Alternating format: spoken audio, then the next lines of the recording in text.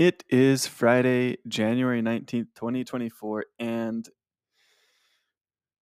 today I'm going to talk about how this week went with Wazard, the progress that I made, and some of the things that I feel like I learned or relearned. So, probably none of you know this, but I'm a pretty big fan of Brandon Sanderson's books. I've read almost all of them. I have like three that I need to catch up on. Trying to keep up with his books is um, hard, which I guess being a fan of his books is good because he writes a lot of them. So you get a lot of books to read. But one of my favorite books is in the Stormlight Archive series, and um, the book is it's the third book in the series. It's called Oathbringer, and there's a character in the book, um, and somebody asks the character's name is Dalinar, and somebody asks him what the most important step a man can take, and his initial response, as well as the first one, obviously, the first step is the most important step you can take, and this is a little bit spoilers, but not really, so I'm fine saying it. But later in the book, he comes to realize that the most important step a man can take is the next step. So it's not the first step, it's the next step.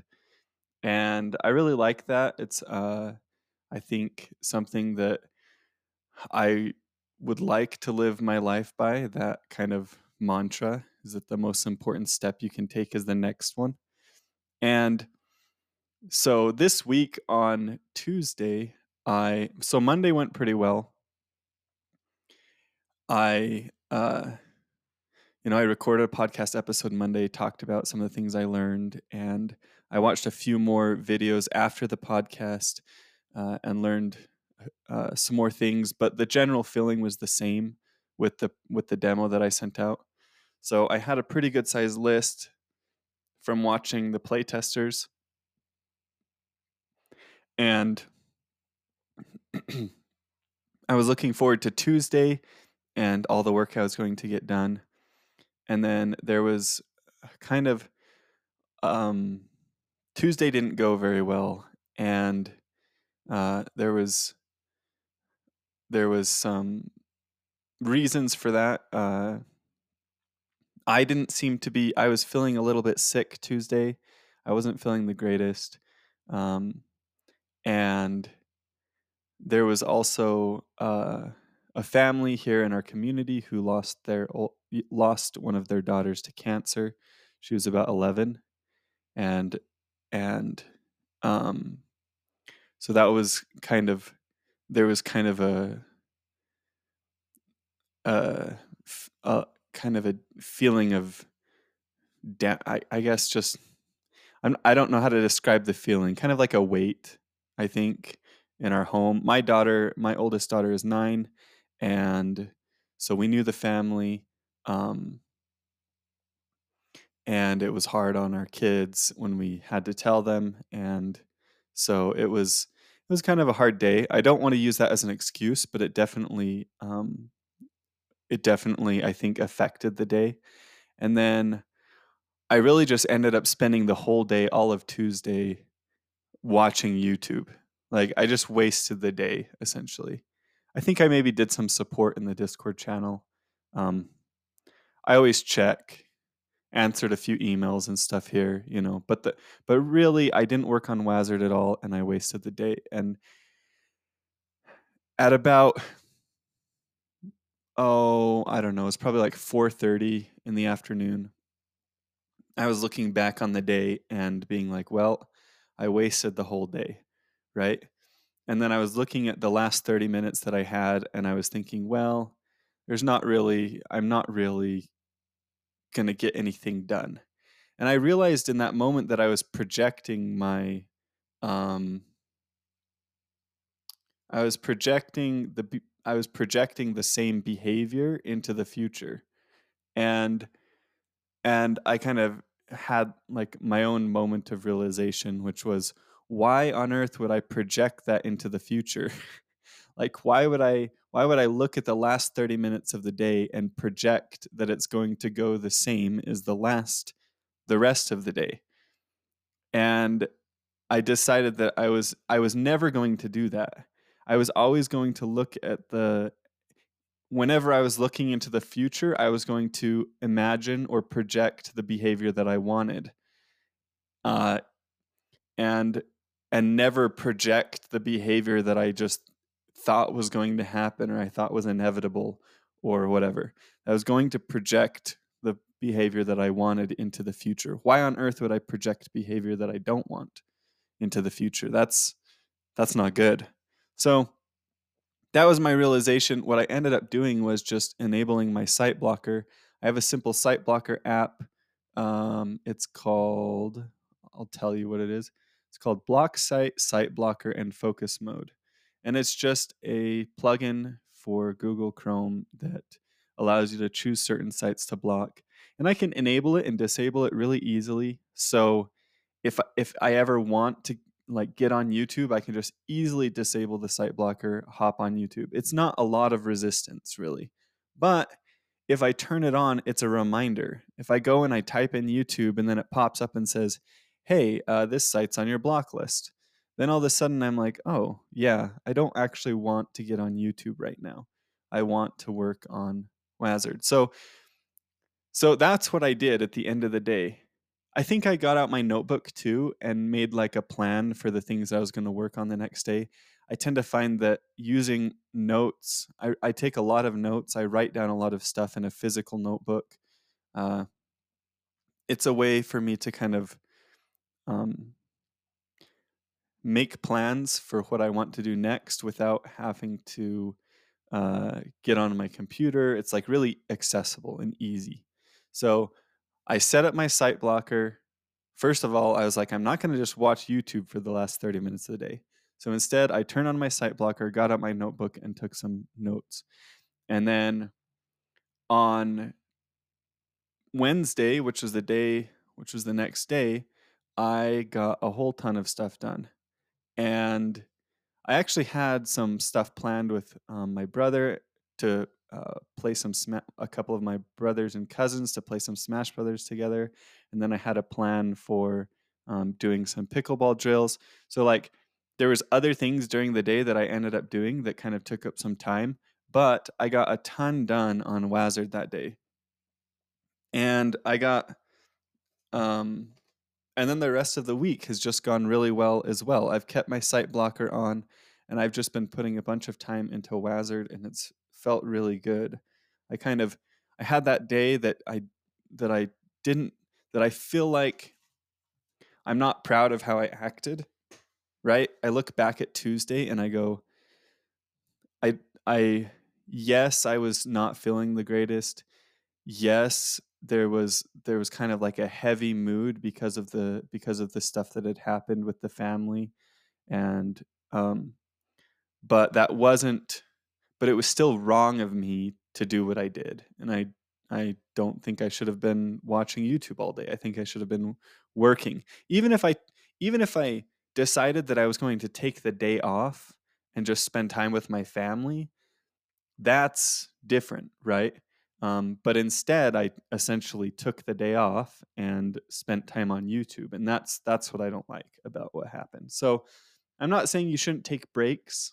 Uh, I'm just saying that I don't think the way I handled that time was good for me and should have been handled that way. But I bounced back. I had a bad day. I didn't let it carry into the rest of my week, and the most important step was the next one, and that was Wednesday. And um I cleaned up the wording on some of the spells. There's an electric ball spell, and I made it so that it does damage over time because it's a really big, slow-moving spell. So now what it does is if there's an enemy inside of it, it deals damage every half second to them. Um, Really fun spell to use, and it works well with the positioning aspect of the game because uh, you tend to because it's so slow moving, you tend to want to follow behind or nearby your spell to encourage enemies to chase after you and then move into it. So it actually changes the way that you play the game a little bit, and that makes it extra fun as kind of if you get this secondary spell, you're probably going to be playing the game slightly differently than you would have before. Then I also made it so that the mini map showed which rooms you had already been to, and so that was nice because that's a feature that's been highly requested for a while. Um, and then yesterday and today, I got a bunch of Thursday and Friday I got a bunch of stuff done too. I my main focus for the week was to create a pause menu where you could view the secondary spells that you'd unlocked and the charms that you had, so you could kind of look at your build, right? Your current build, because you're drafting spells and charms in order to try and create synergies and deal more damage. And so I needed a way for the players to be able to see that. So there's a pause screen where you can see your secondary spells, what they do, and see your charms and all your stats.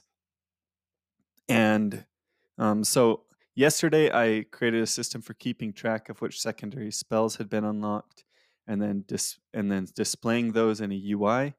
And then I uh, made it so that you could navigate the secondary spells in that UI, so you could see their descriptions. And then I made it so that shows up in the pause menu. There's a lot of bugs that came with that. Okay, not a lot. There was like 2 or 3. So I went through and fixed those bugs. In fact, this morning I was fixing a few of those bugs as well. And then there were some other bugs, existing bugs from from the whole stats refactor that I did.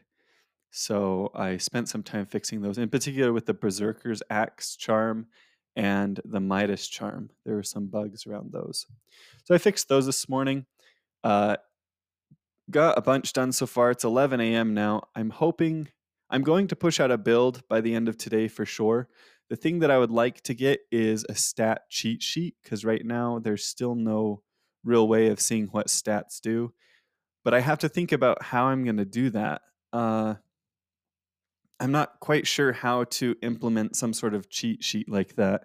I could make it another pause screen that you could press a button for, but ideally, I just like it in the pause screen that I have, where when you pause the game, you can navigate maybe over to the stats, and then it shows a description of each of those stats too. So if you go over to power, it says this affects the damage of your primary spell. If you go to rush, it says this affects the fire rate on your primary spell, right? And kind of tells you stuff about the different stats. That's my ideal by the end of today, but I don't know if I can do it because implementing that system might not be super easy. It might not be a feature for a day. It might be a feature for like 2, maybe 3 days. It feels like a 2-day feature if I'm just looking at it, but who knows? Maybe I can figure out a way to do it, even if it's kind of like an easier way, um, or just like a first step. Like, this is the very basics of this feature, the minimum viable product for the feature. So maybe I can find a way to do that and implement it before I push out a build. But the current build of the game is really fun. I'm having a lot of fun playing it, and there's still so much work to be done, but I'm excited to upload this new build by the end of today, and I'm hoping that I'll get some new. I'm gonna ask my brother to play it. Might ask my daughter to play it again, and kind of see how things go with those play tests. Uh, at some point, I should probably have my wife play it. She hasn't played it. I could get some feedback from her. But yeah, I'm feeling optimistic. It was a really good week despite the struggles that I had on Tuesday, and I kind of had that lesson that I learned, right? The lesson of um, not projecting. I want to say bad behavior, but really it's just behavior, unwanted behavior. I'll put it that way. Not projecting unwanted behavior into the future. Why would I do that? Why not project the wanted behavior into the future? I think that's a better term, because calling it bad is, subjective. It's like, it's not that I don't think there is bad behavior. It's just that there are certain behaviors that aren't necessarily bad. Like, they're just, um, I wouldn't use the word bad to describe them. I would use the word unwanted or maybe unuseful. Um, so, yeah. Uh, as like a final note to this podcast episode, um, I've been looking at writing a new book this year, and it is not going to be like a large book. I'm thinking a shorter ebook. So my other book was, I don't know, it was like 37,000 words or something. Uh, I obviously ended up writing way more than that, but the final version ended up being somewhere around there. And it was a significantly bigger project, a much harder project for me to do. That's why it took me quite a while. This book, I want it to be smaller. I'm thinking like 15,000 words. I won't print it, at least not initially. I'll just do the ebook version. I'm not going to do a Kickstarter I'm not going to crowdfund it. Um, I'm just going to focus on writing it, get to an editor, and then self-publish again in ebook form on my website and sell it. But the working title for the book is How to Find Time for Your Indie Game Without Quitting Your Full-Time Job. And I think that's a struggle that people have, trying to find time to work on their game. The premise of the book is that we find time for the things that we want to do. And so if you're struggling to find time for your indie game, we make time for the things that we really want to do, the things that we prioritize, the things that are important to us. And so if you're not making time for it, then it's not important to you. Not really. You can say that it is, but you're not making time for it. You're not motivated to do it. And I think there are definitely exceptions to that, where there are people who just genuinely don't have the time. And to those people, they probably shouldn't be making indie games as on the side. If they genuinely don't have time for a hobby like making an indie game, then I can understand that. There are situations where that's the case. But this book isn't for them, right? Because I don't think they should be making games. If they're having to work so much and they need the rest and they just don't have time for kind of a hobby like this on the side, then yeah, they probably shouldn't be doing it. So, but for everyone else, which is most of the people listening to this podcast, I think, deep down in your heart that you do have time and that you just have to make time for it. So the premise of the book, this is obviously my initial draft, but the premise of the book is is that it will give you what I'm calling time finding motivators. So they're basically things that you can do that will help motivate you to find time for your project. And some examples of stuff like that would be asking people to play test your game and then watching them play test. And these are just things that I've found in my own experience. Some Wazard has been a part-time project for me. I haven't been able to work on it full-time because I have my actual job that makes money. Wazard doesn't make money. And I have to make sure that I'm doing support, that I'm updating my courses, that I'm recording YouTube videos for stuff, working on reference projects. I have a, I have a lot of stuff that goes into that business. So these are just little things that I have found work for me. Like proper scoping. That's something that I feel like I could have done better with Wazard, but I want to talk about that. What I think I did well and how I think proper scoping can be a motivator finding high output workflows, workflows that allow you to create a lot of stuff quickly. Time boxing, right? Time boxing is, I think, a time finding motivator. So I see these things as ways to find time for your game, but also to motivate you and get you excited so that you'll build momentum and be more likely to find time for your game.